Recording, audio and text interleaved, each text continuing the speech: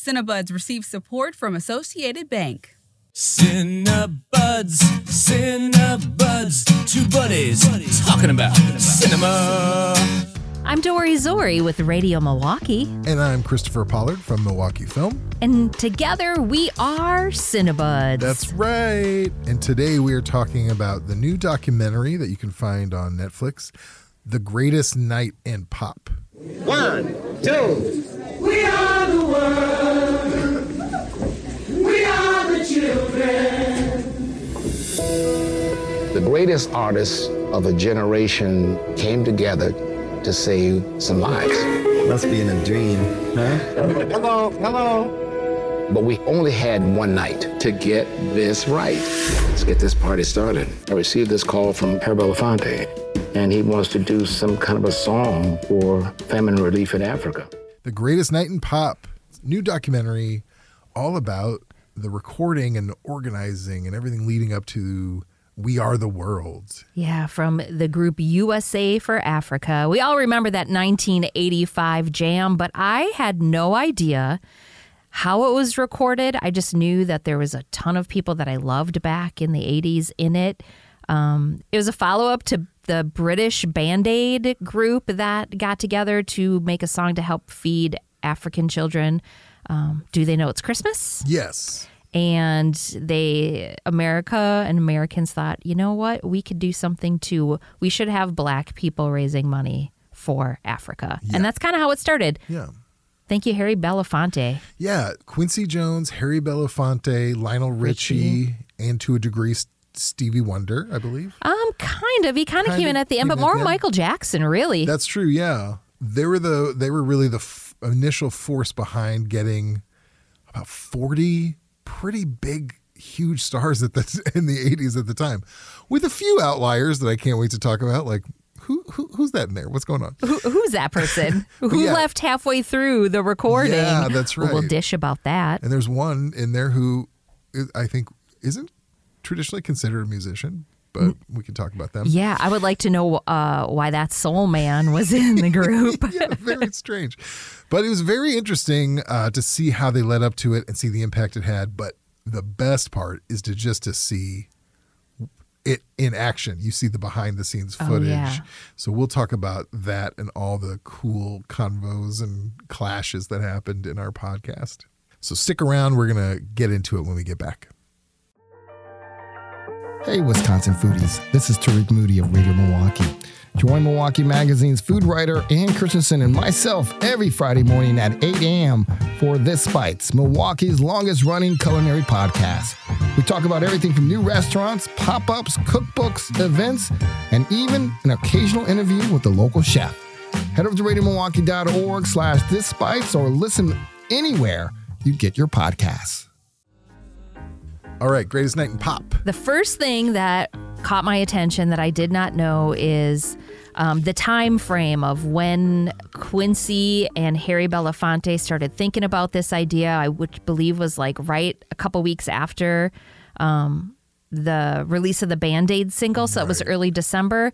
And they needed to get as many people together as they could. And so this all happened after the AMAs, American Music Awards, because that's when most of their wish list was in LA, so they could all go to A&M Studios. So this all happened 11 p.m. after the awards and wrapped up at like 8 in the morning. All was recorded in the middle of the night after a huge musical event.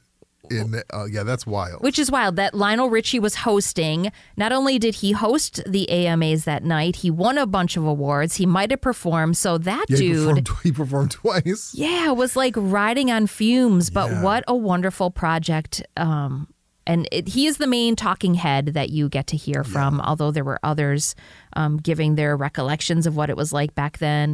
Bruce Springsteen, Kenny Loggins. Yeah. What other talking heads were there? Cyndi Lauper. Cyndi Lauper, which I can't wait to talk about her. Some background on the song is there's a huge famine in Ethiopia and thousands were dying. Now, this is happening in a couple different places in Africa. This is why there's a couple different benefits. And the issue was coming to the forefront for a lot of people, and they decided to do something about it.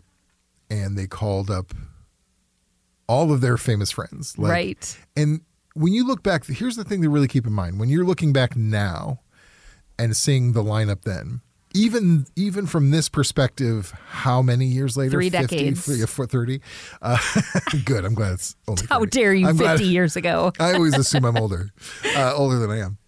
It's still impressive. Yes. But even if you dig in on some of the ones maybe you're not familiar with, you have to understand at the time that they were pulled into this, they were huge. Yeah. Many of them continue to be, but some at the time were like, this was their peak. Well, as Quincy Jones produced this project, it really was, I think, a lot to say about Quincy. Everyone respected him at that time. It didn't matter if you're a country or rock or pop or soul or rap, like everyone loved Quincy. And I think he was really the glue that took Harry Belafonte's idea and pulled it together with Lionel Richie as the other main dude. Because apparently everyone loves Lionel. He's like a wonderful human being. Yeah, they describe him as being like he was the glue. Like he would joke around with people, make people laugh. He was a really good host. Yeah. Really good host for this. It's really interesting.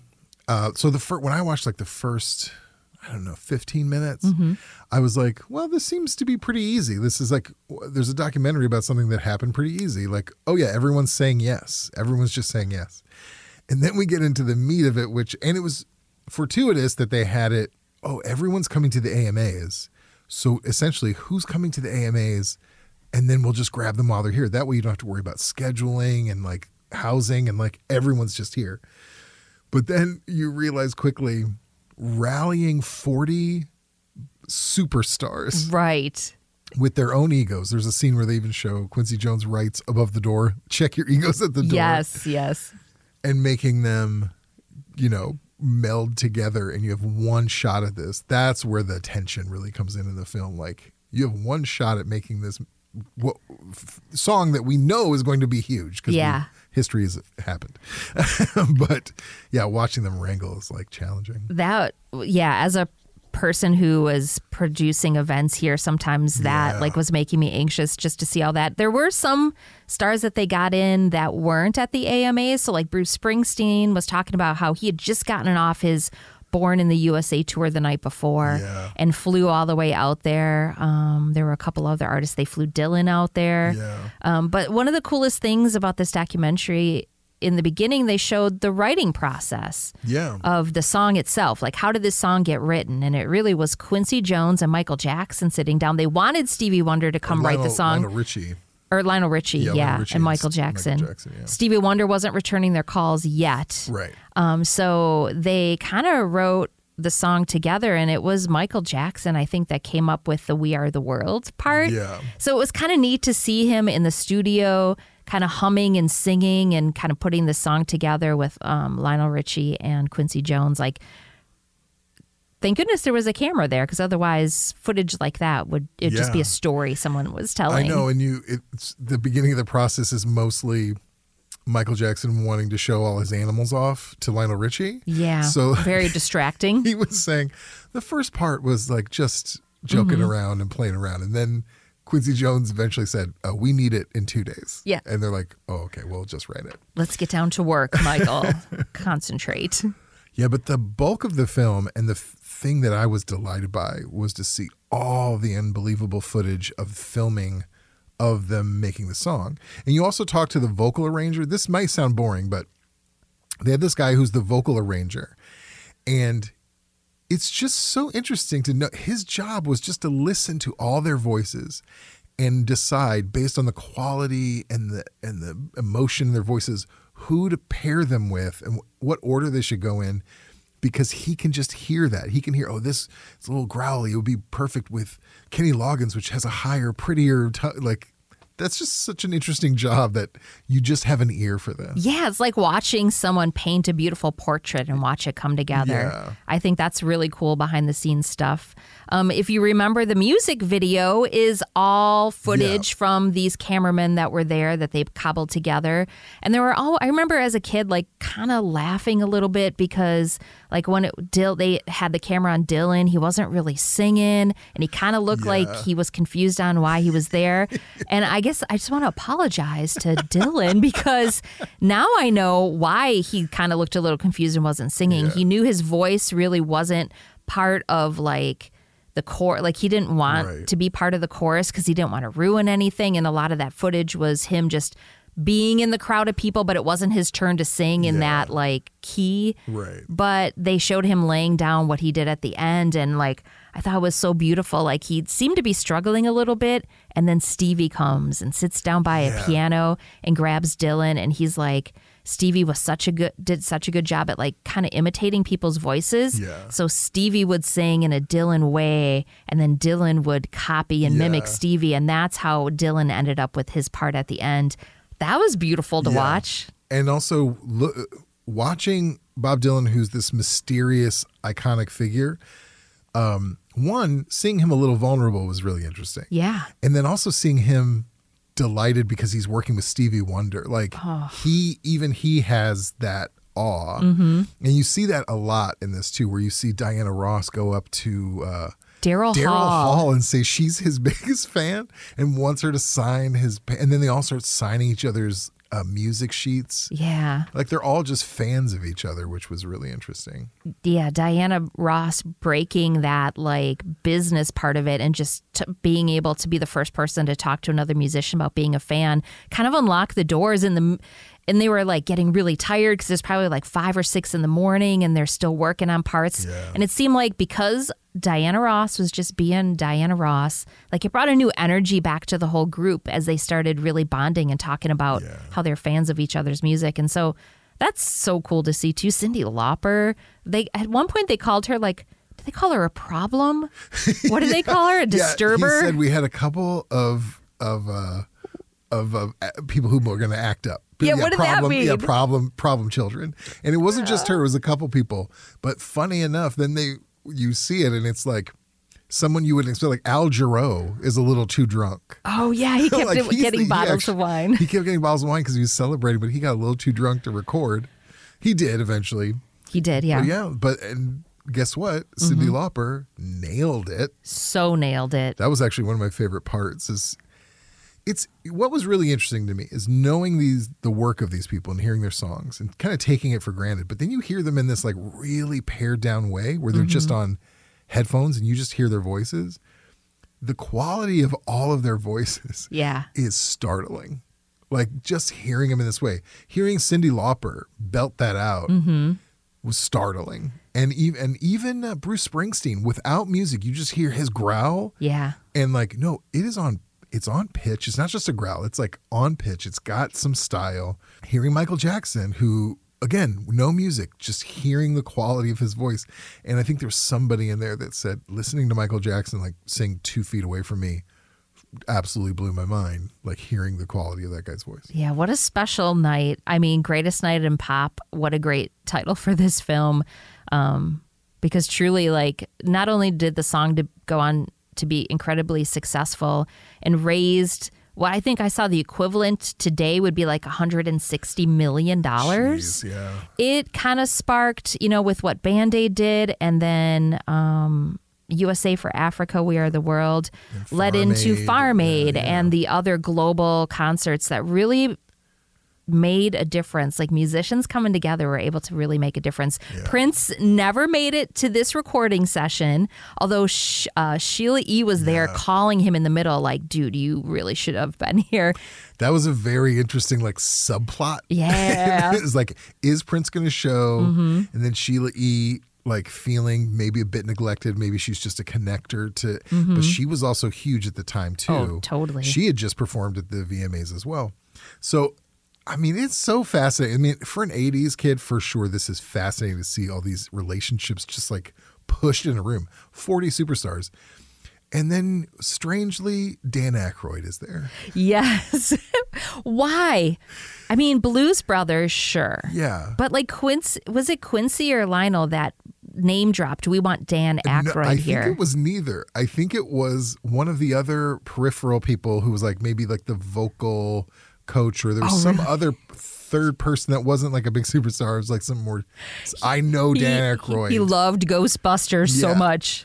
The thing, and God bless Dan Aykroyd. He's not And I've heard him sing, and he's very passable for the type of stuff he Right. does, which is not necessarily perfect singing. It's more of comedy, but also whatever. But watching him on camera, he looked appropriately overwhelmed. Yeah, Like, if you're going to be included in this, first of all, who did you sell your soul to? Yeah.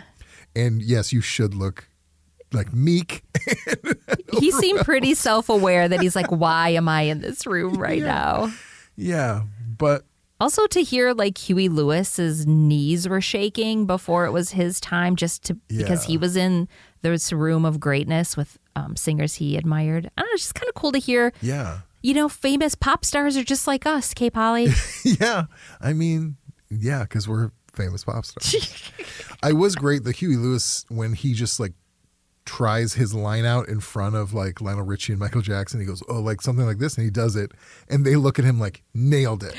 Like, it's got to be just mind blowing to be like justified by these huge stars, even though you are yourself one. No doubt. I'm just looking to see here. I feel like I know. I made all these notes, and I think I've gotten to all of them. One of it my was fascinating. Okay, my last thing on this is one of my favorite lines that Paul Simon said. I don't know if you remember. At some point in the beginning, when everyone's gathering, Paul Simon, I forgot who he was talking to, but on camera he said, if a bomb lands on this place, John Denver is going to be back on top of the charts. Right. That was a good line. Which is really kind of funny. Oh, yeah, and we went to talk about who left, which I thought was fascinating. Oh, yeah, a country dude left. Yeah, it was Waylon Jennings was there. And you had a couple representatives from country. You had Willie Nelson, who did a great job. And then you had Waylon Jennings. And there was a moment, and this made me uncomfortable. There was a moment where Stevie Wonder is suggesting the idea of putting some Swahili in there. Then they realized later, which was kind of funny, that they don't speak Swahili in Ethiopia, so it wouldn't have really made that much sense.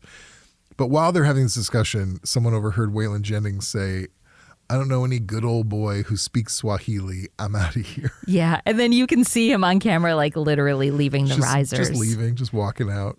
But that's okay, because you know who stayed? Kenny Rogers. Yeah, Kenny Rogers. Yeah, another country guy stayed there. Oh, good. Yeah, it was really great. It was joyful. Again, whether or not you lived through the song in the 80s, I think there was enough fun behind the scenes stuff to watch in here. And if, you're too young to relate to this, guess what? Your an older relative would probably love it if you suggested they listen to this podcast. Yeah, absolutely. And watch the movie. Absolutely. And if you think we've told all the good stories that you see from the behind the scenes, we've barely scratched the surface. There's so many good nuggets in that bit. So much happens between 11 p.m. after the American Music Awards and 8 in the morning in Hollywood, let's just say. Chicken and waffles happens. I wish that was a scratch sniff part of the movie. I was really impressed. There was like a few minutes at the beginning where I was like, I don't know if this is going to be interesting enough. Like, it all seems to be working out. But then the meat of the movie just gets really fascinating. And I had some feels at the end when they're playing the song in full at the end over all of the great photos. Yeah. I had some feels. It was good. That's when Mr. Dory-Zori walked in the room and said, "You're crying, aren't you?" I'm like, I am. Yes, I am. And scene. And scene. So, what else have you been watching? Yeah, let's see what else we've been watching here. I saw a movie recently, and it's actually for a Milwaukee Film member screening.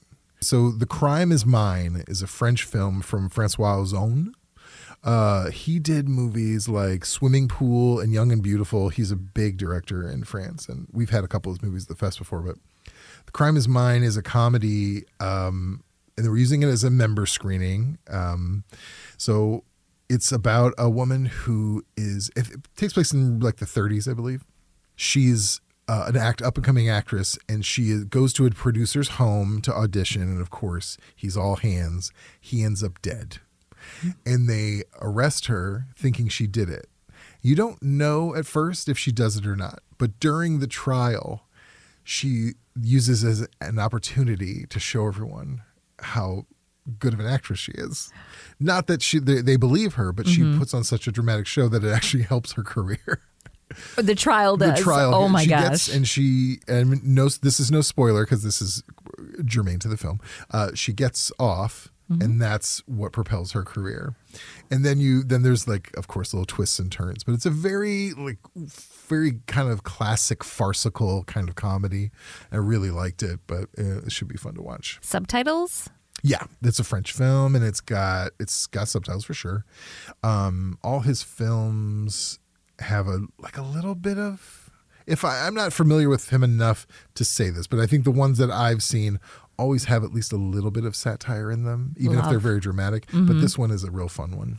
Great. And I mean, I feel like that could almost be like ripped from the headlines because there's been so many famous people on trial and everyone is obsessed with watching. Yeah. And this is funny because it's like she's not famous, but then gets famous because of it.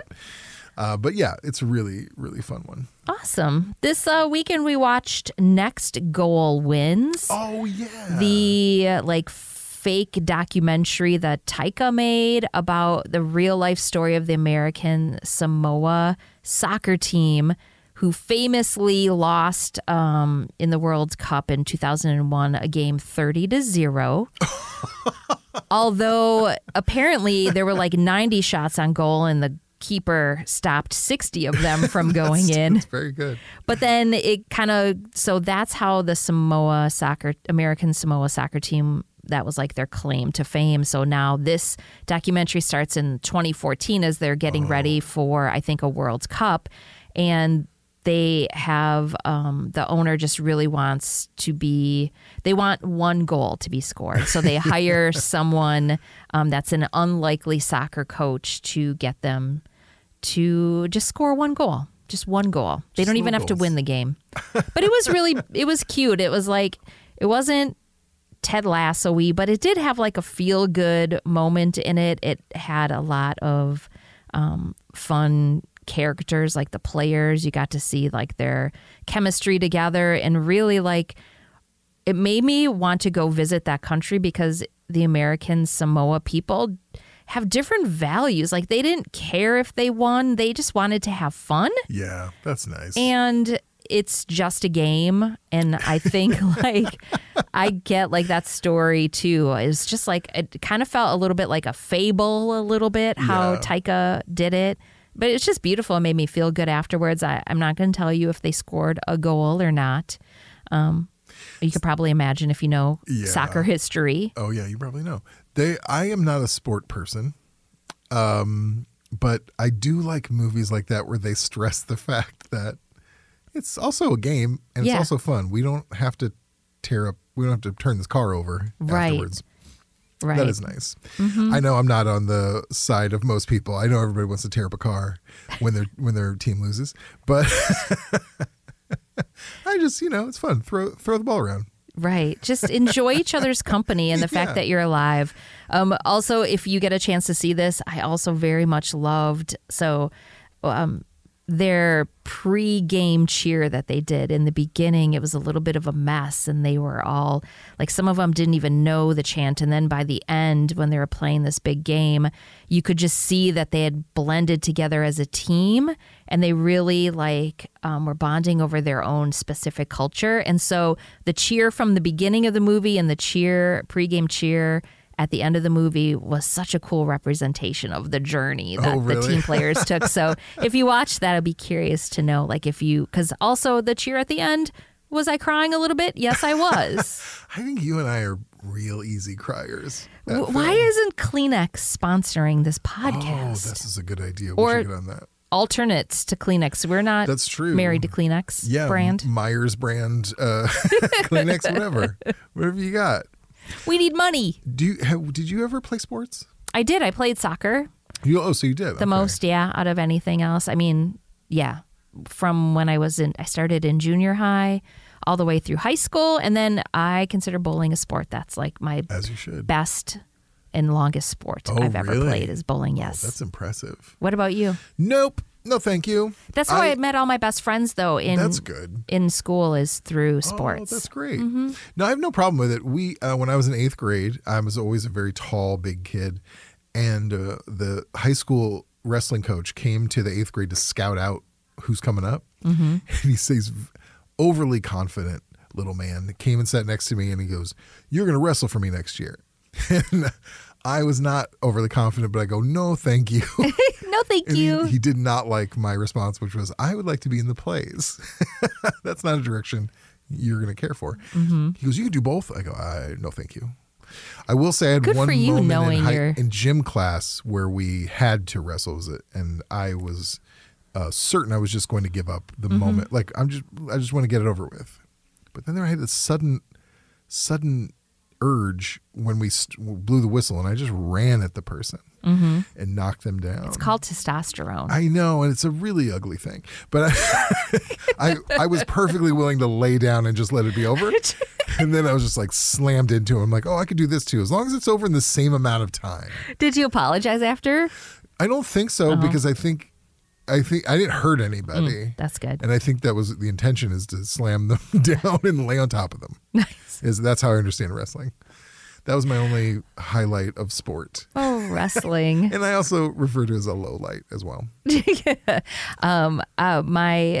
Our high school soccer team was pretty good when we were in freshmen, and we were beating all the other teams until we got into a harder conference. But I had my appendix burst at the end of my freshman year, and I missed the last couple games, including, I think, being able to qualify for state or going to state or something. I don't know.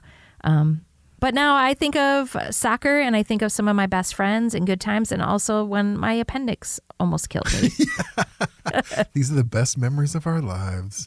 We should do an episode about sport, an unlikely duo to do sport movies. Oh. I think we would come up with some real outside the box selections. Oh, I already know. Yeah. There's like 5 that already pop into my mind. Stay tuned, everyone, for Cinebuds Does Sports. Yeah. And since we haven't done this episode yet, maybe that's our Instagram question we're talking about. Yeah.